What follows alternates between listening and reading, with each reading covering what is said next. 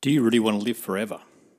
That's the hope, the goal, the final act of the Easter story, eternal life. And it's the last line in the Apostles' Creed that we've been studying this term in chapel. I believe in the life everlasting. But is that what we really want?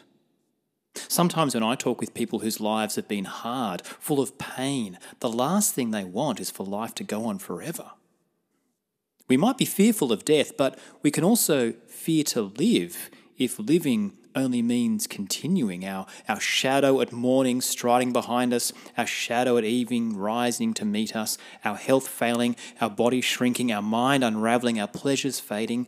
Eternal life could be a terrifying wasteland, as T.S. Eliot put it. But what if eternal life was not just endlessly aging, but what if it was all the things you wanted? Endless youth, freedom, delights, all our desires met. Is that the hope of Easter? A never-ending, all-you-can-eat buffet streaming service pleasure playground. Well, the Good Place TV show, which some of our Year 12s have been watching in ethics with me, it is set in an afterlife, and they do eventually make it to the good place. Sorry, that's a spoiler alert. But in this good place, they don't age. They enjoy the company of their soulmate for eternity, and their answer to their every wish is yes. Eleanor and Chidi, the main characters, they have everything they want, but they want out. Chidi tells Eleanor that he worries that he's not interesting enough to keep her eternally happy, and he's right. You see, if we think that the message of Easter is that we get an eternal life that is up to us to shape and define into our own personal bliss, well, then we're actually only going to disappoint ourselves and others. You see, I know that even in my wildest dreams aren't really worth knowing, especially not for eternity. I would grow tired of serving myself, and I wouldn't want to inflict that on others either. Which is why I'm so relieved to tell you that everlasting life is neither of these things. It is not yourself endlessly aging, nor is it endlessly entertaining yourself. Both of those are horrible hopes. No, the hope of eternal life that Easter speaks to is Jesus himself. In our passage that Primrose read, we are reminded of those famous words, "For God loved the world in this way. He gave his one and only Son, so that everyone who believes in him will not perish, but have eternal life." We will not perish. That means we will not wear out or fade away in eternity. And we will be loved by God, not seeking our own selfish satisfaction. And how do we receive this eternal life? Well, it's through believing in him, in Jesus.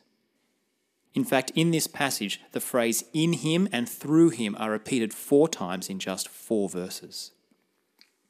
The repetition is where the hope is. In him, through him, in Jesus, through Jesus. This is where real everlasting life is found. Jesus doesn't promise us some eternal self-satisfaction. No, he offered himself at the cross so that he can bring us to himself in eternity. Jesus promises to bind us to himself, to the Lord, the source of real, boundless, joyous, everlasting life. If Jesus is the source of life, the maker of everything and us, well then if we could meet our maker, then that would be a match made in heaven. Because he is the only one who can give us not just eternal life, but life in all its fullness. And that's exactly what he said in John 10 when he called himself the Good Shepherd. Jesus says, "The thief comes only to steal and kill and destroy. I have come that they may have life and have it to the full." See, we might have eternity in our hearts, but when it comes to mapping out what our eternal life looks like, our minds are limited. We need to bind ourselves instead to Jesus, who is the resurrection and the life, the one who brings life to the full. We must give thanks that we can be saved through believing in him. Thinking that we can understand what it means to truly live forever from our own experience of life now, well, it's like holding a glass of water and thinking we can understand the ocean. Jesus called himself the living water. And he told anyone who thirsted that they should come to him and drink and be satisfied. You see, eternal life won't be about endlessly pursuing the next desire or whim of our hearts. No, it's going to be about being satisfied forever. Satisfied forever because we will be with Jesus. That is hard to imagine, being completely satisfied, never regretful, never discontent, never needing to pursue satisfaction again.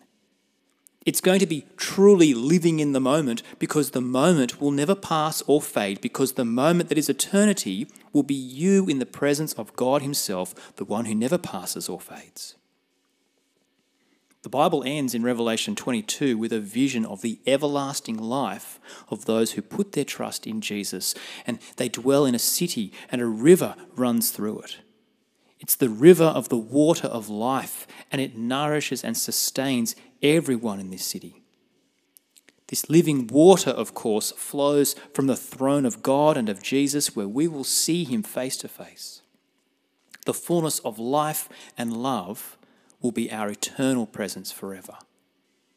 See, we won't grow weary of that which can't be worn out. We won't be limited by the one who knows no limits. We won't have any longings when we are in the presence of the one to which we truly belong. This is the eternal life that awaits those who believe in Jesus' death for the forgiveness of sins and the resurrection of his and our bodies. May you believe this to be true this Easter.